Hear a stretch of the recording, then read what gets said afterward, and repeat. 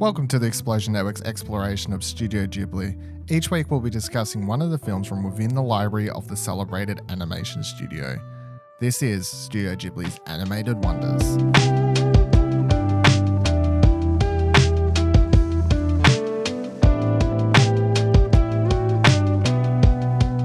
Hello, my name is Dylan Blight, and joining me to discuss today's animated wonder is Ashley Hobley. Hey Dylan, excited to be here on another podcast. Yay! Damn right. And Kieran Marchant. How many of these do we do? Do we do like too many? When do we go to like some kind of Podcasters Anonymous to say that we do too many limited run podcasts? Not this year. Not this year? Fair enough. I mean, if you trademark everything, then eventually someone's got to come for it and pay you those big bucks. That's the plan. That's Ash's long run plan for anything, yeah. So, of course, this is a brand new podcast from the Explosion Network.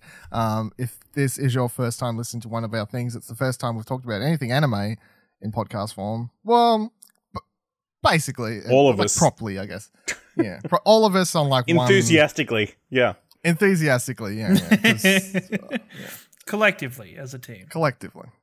So, to quickly go over the point of this podcast will be, before we kick into the first episode, it is, as the name says, it's Studio Ghibli's Animated Wonders.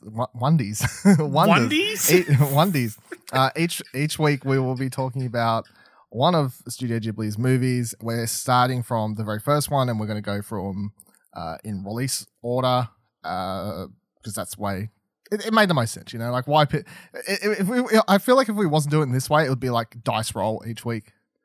Instead of just being like, all right, let's get the big guns out of the way and we pick Spirited Away, Totoro, and whatever else, Howl's Moving Castle, blah, blah, blah, blah, and then we'll be doing the rest in some random order. And we're just going to talk about them, how we feel about them, discuss the plot, these sorts of things, and that is the purpose of the podcast. So to kick this one off, the first movie for this episode, Castle in the Sky, directed. Now, I have put director to go off it each week because there's like how many times is it directed by somebody else? Oh, there's a few, yeah. Is there really? Yeah. Did Miyazaki Miyazaki even? Miyazaki, yeah. What am I on? Miyazaki just, get bored sometimes? Like, somebody else try. Well, next week's isn't the Miyazaki, so spoilers for that. Fair enough. So yeah, directed by Hayao Miyazaki, written by Hayao Miyazaki. Main cast. This is where I'm going to struggle each week sometimes, and I apologize now and for each week's episode. Kiko Yokozawa, Mayumi Tanka, Koto Hatsui, Minori Terada. I feel like I got myself a B+.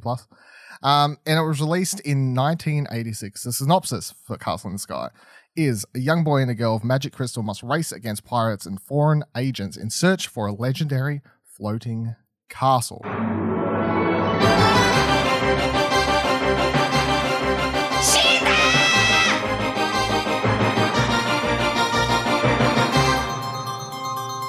Ash, have you seen this? Did you see this before? And what are your thoughts on the movie? No, I had not seen this before, and I feel like that's going to be a running theme through this podcast. Yeah, it was enjoyable. I don't think it's like incredible. Like it's very well animated. There's some sequences that are really cool that they put together and that kind of thing. The story is kind of basic, and then it feels very long. I don't know if you guys are... It's 2 hours. It is 2 hours, but it felt kind of longer than 2 hours at times. But I can't point out any specific sequence that I feel like ran long. It just... Maybe the ending, I feel like... But then, I think I checked how long it had to go. They got to the freaking castle with half an hour to go, so... I don't know how much you could rush that kind of stuff, but... Yeah, I had a good time. I don't think it's like one of the best films I've ever seen, that kind of thing. But I guess we'll see how it compares to other Studio Ghibli films coming up. But yeah, it was a good starting point, I guess, an interesting starting point for this company. Yeah. Karen, have you seen this before, and how do you feel about it? I've watched it when I was either like a late childhood, early teenagers. I haven't seen it since. I didn't. I guess a lot of times when I was younger, I didn't like run times never really clocked with me. So when I looked at it initially, it was 2 hours. It was a bit like, oh fuck, okay. I really enjoy it. I think I enjoy it more for a spectacle because I think the animations are fantastic and the score for Castle in the Sky is fucking amazing. That I can overlook some of the story beats. I think its biggest problem is its pacing. I just think its pacing is kind of too stretched in some places, and I don't think we spend enough time in other places. Like, part of me's always wished that they spent more time with the pirates. I wish they had, spent more time with the pirates and there was more there than kind of what there was, and maybe less time of like the earlier section where they're running away from both the pirates and the army. And I think I've always thought the twist for Muska is that he is also from Lupta is Laputa. Is it Laputa? Laputa, sorry. Yeah. Laputa is always really weird because I'm like, oh, okay, this is kind of fucking escalated out of nowhere. All right, sure. And I don't think I don't know, the ending's super weird. Like, not super weird, but just that they meet this robot that is gardening and they're really enjoying that kind of connection. And then that robot does not feature in anything to do with the actual climax of the movie. And then they see him as they fly away. But I still really enjoyed it. And I think the narrative can be overlooked for pretty amazing animation in a lot of points. And yeah, once again, the score. I had not seen this one before. I enjoyed it. I think the problem with watching this, especially like we're doing now, where we're like, and I guess a lot of people would be because, like behind the scenes for this podcast is like, oh, the Ghibli movies are coming to Netflix. Do you want to do a podcast and watch them all / rewatch them all? And it was like, that sounds like a good idea because up until now, you couldn't, there was like no way to rent them or anything like that. So I guess a lot of people would be doing similar things, watching them all for the first time or rewatching them all finally, these sorts of things, catching up ones they hadn't seen. And when you go back, like rewatch or watch for the first time the first movie in this like series of like amazing, oh my god, like some of the best animated things ever, and it's like the first one of course isn't as grand as the rest. It makes it sound like you think it's like really bad when I'm like, it was okay. Like, I still think it's really good, but then it's like one of those things when you're comparing it to all the Ghibli movies, I know I would put this in the bottom pile, And I don't even think that's that bad of a negative feeling to have for it because it is the first one, It's like, it just means that all the ones I love, which are down the line, obviously animation, storytelling, and everything gets better. It's been improved on, yeah. And when you already have a connection with those, those quote unquote premiere movies of the Ghibli catalog, it's a bit, there's gonna be movies in this series that we watch where Miyazaki is still, learning his crap a little bit, trying to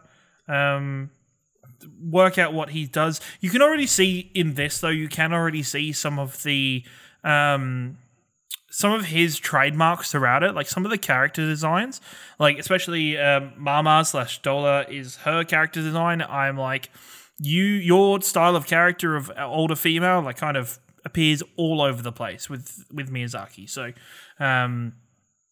I think it's interesting to see the beginning of it.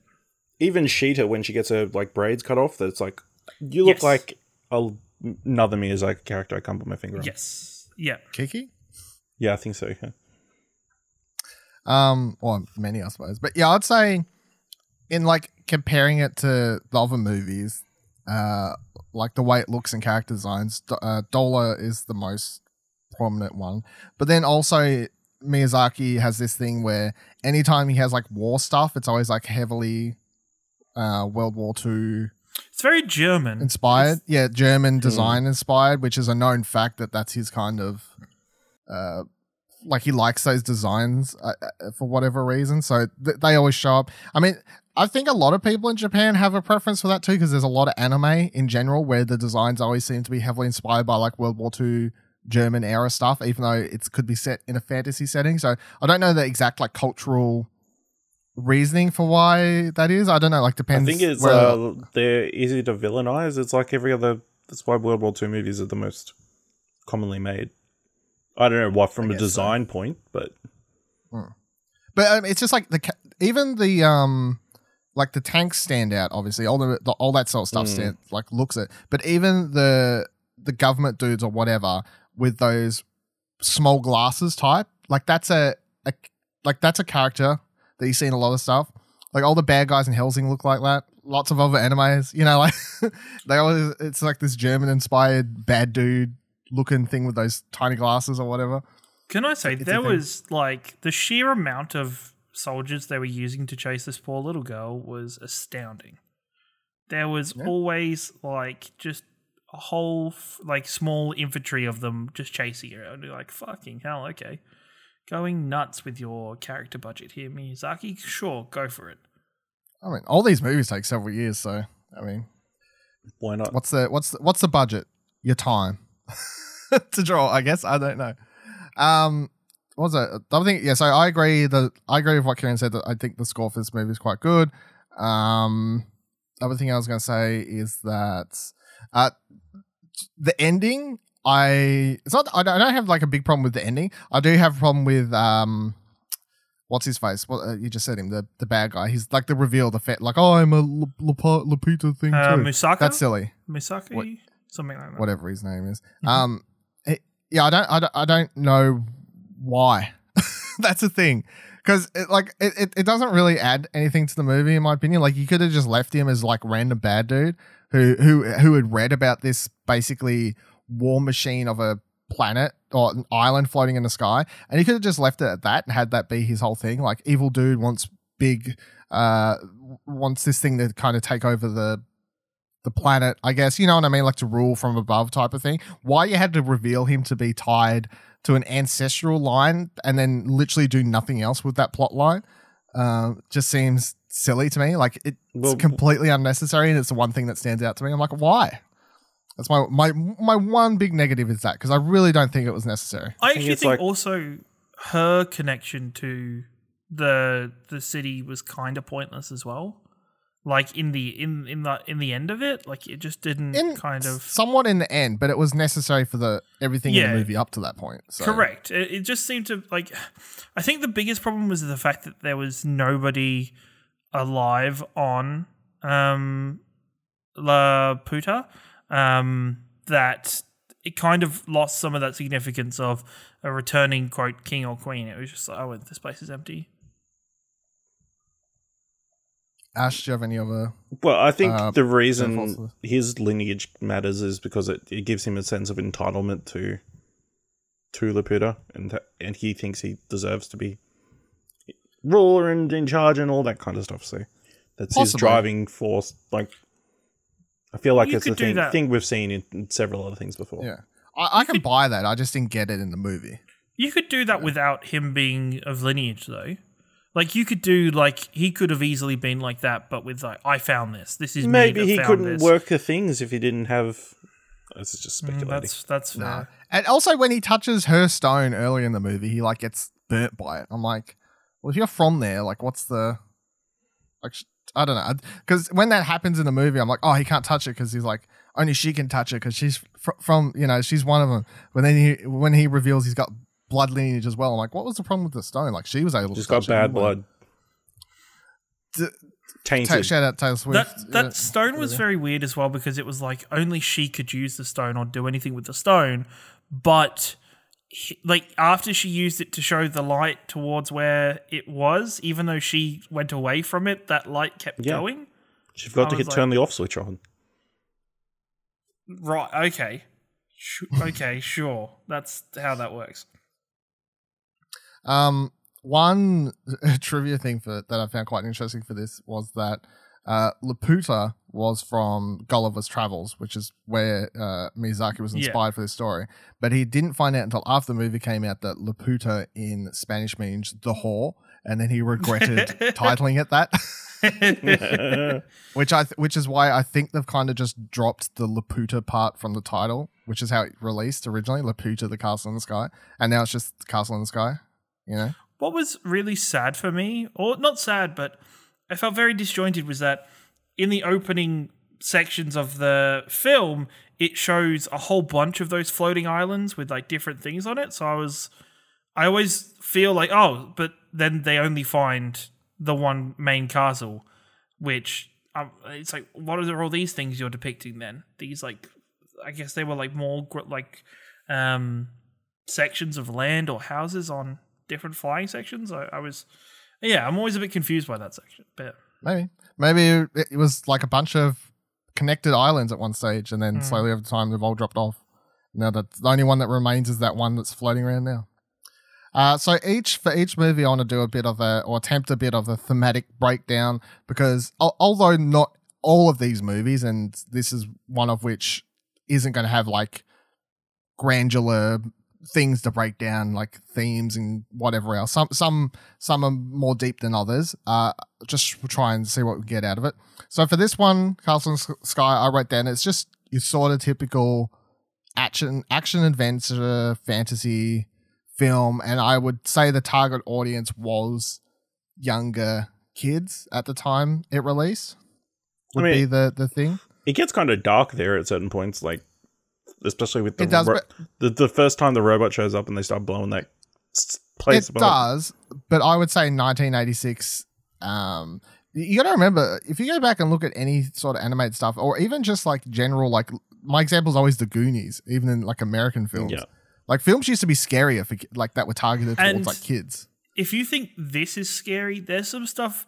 There's some of like the bigger movies later on that has some themes that you're like, fuck, okay, this is pretty full on. This is shit. Okay, and then you also got to remember this predates like The Lion King, and that's probably one of the most traumatizing freaking movies in most people's childhoods. Japan's kids are just more hardcore than American kids. Yeah, damn straight. None of this soft parenting. Yeah, goddamn it.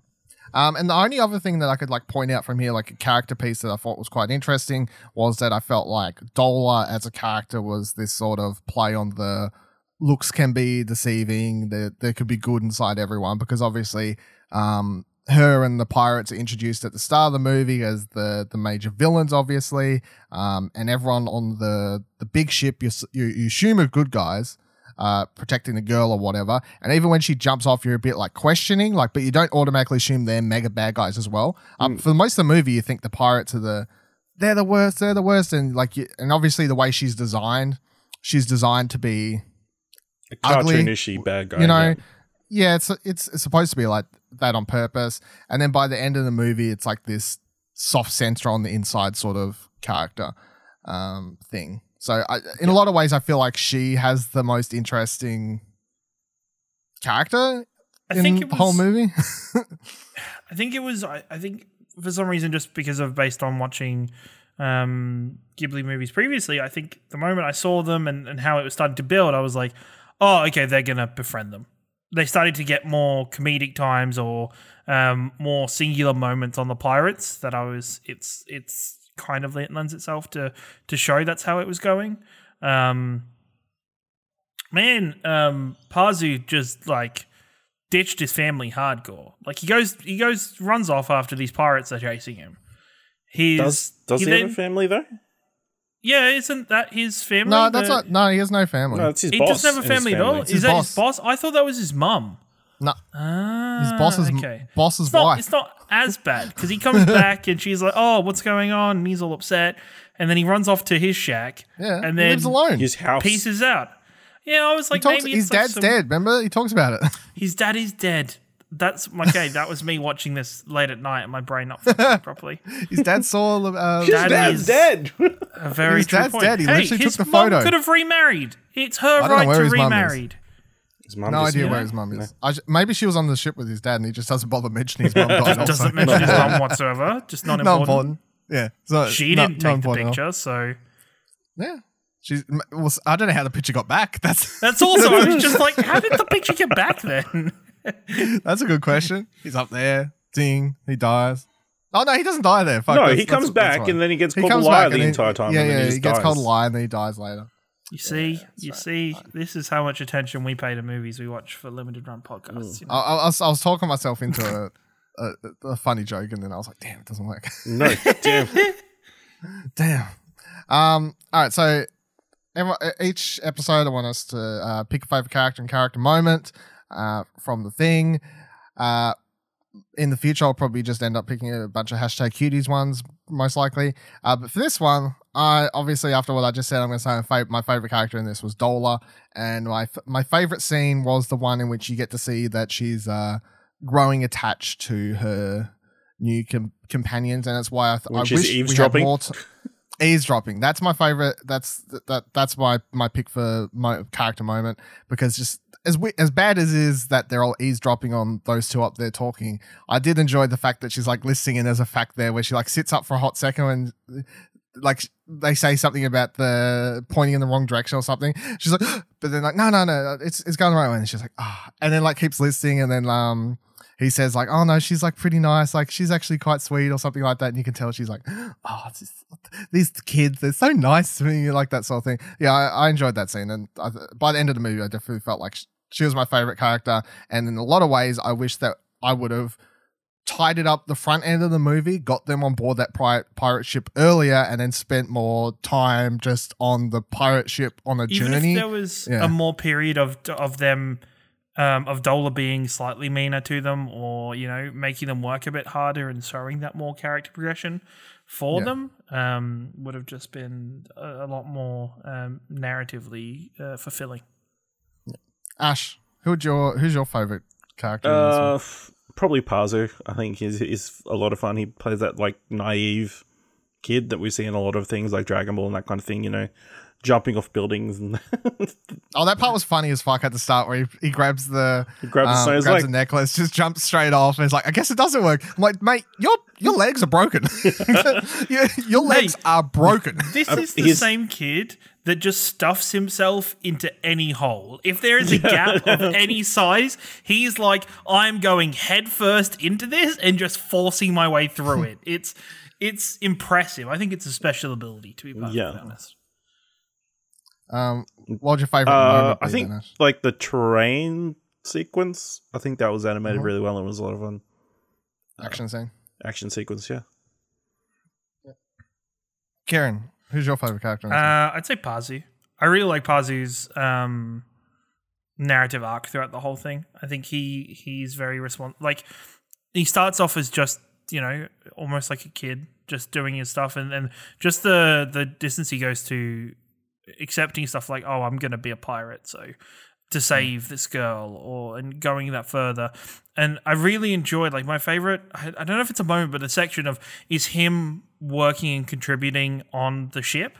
I think I really love the idea that, the moment he got put into that boiler room, like, he just fit in and started doing work straight away, and was wanting to prove himself and wanting to show that he knew his shit. Like, it was really nice to him to see, and his connect. He was like the almost the glue that kind of connected everything together. Almost like the reason for Sheeta and him to be with the pirates was him, because he grounds them all together and brings everything together. So, I really like Pazu in this movie.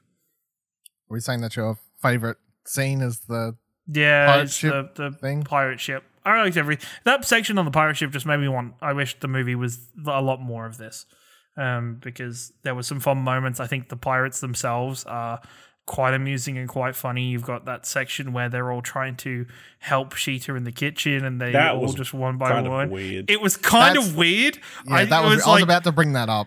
I was like, this is weird, but at the same time, kind of funny.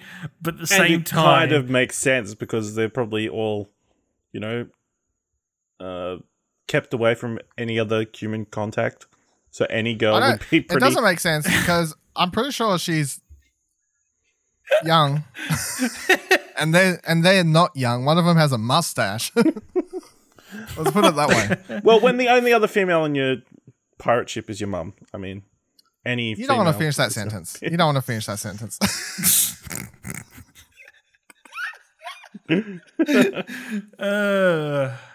No. That was I was about to closing thoughts. I was about to say that scene was awkward great to watch, and it would be one I could very easily just like go in, cut, and then just re-export the movie and be okay with it.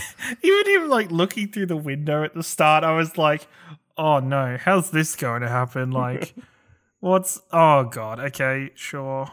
Yep. What went out the Just side? wanted The to be window? friends. Well, he was looking through the windows and trying to talk himself up for the situation, and Oh, it was yeah. just How do you not notice his body was in there? His brother was in there already. I want to know what he was going to do, that first dude. Like when he started creeping forward until he saw the other person. Like, what was you about to do, my dude? Do I need to call the police? yeah. It was a bit like that. I have questions. Any other closing thoughts for Castle in the Sky? Random Castle thing. in the Sky is a interesting starting point for the Miyazaki and Studio Ghibli movies that we're watching. I think for me, I don't think it's not the top of the pile, but I don't think it's the bottom of the pile either. I think it's very middling for Studio Ghibli. So I see from here we'll definitely get a range of quality and styles of narratives which should be interesting to see. I didn't want to like force it upon everyone because I don't know, because make you complain and have to do it to each week. But I'm going to keep my own ranking, and obviously it's the first movie, so there's not much to talk about. This one is at position number 1, but I am going to do my own ranking, and I would expect by the end of this is because I would say I've seen like 2/3 of these before, so watching this, I'm like, this is going to be in my bottom section for sure. But again, I enjoyed the movie, but it's just like comparing a lot of good stuff to other good stuff means that's eventually some good stuff has to be at the bottom of the good stuff pile. You know, it's like when I rank other things I really like. It's like, well, I have to say one of these is at the bottom. You know. So, where do you put this on the list? It's at number 1 and number 2. Oh, it's crap. first and last. Oh shit! Okay. Yeah. Interesting. Surprising. It takes up 2 places. Yeah. Yeah, it's crazy. Makes So by sense. next episode, if you want to join him, then we can add in a ranking section. right. But either way, Well, I'm going to do it. I'll rank this number 1 as well. All right. So far. Karen, where are you ranking this? I'm gonna put this at like the middle of the pack of the movies we've currently watched at number 1. All right, so number 1? Okay, fair enough. Yeah. And that is it. That's animated wonder number 1, Castle in the Sky. You can follow us on Twitter by heading to explosionnetwork.com/Twitter. Next week's film is Grave of the Fireflies. I think we're all going to cry in that one. So make sure to watch that before next week's episode releases. Bye.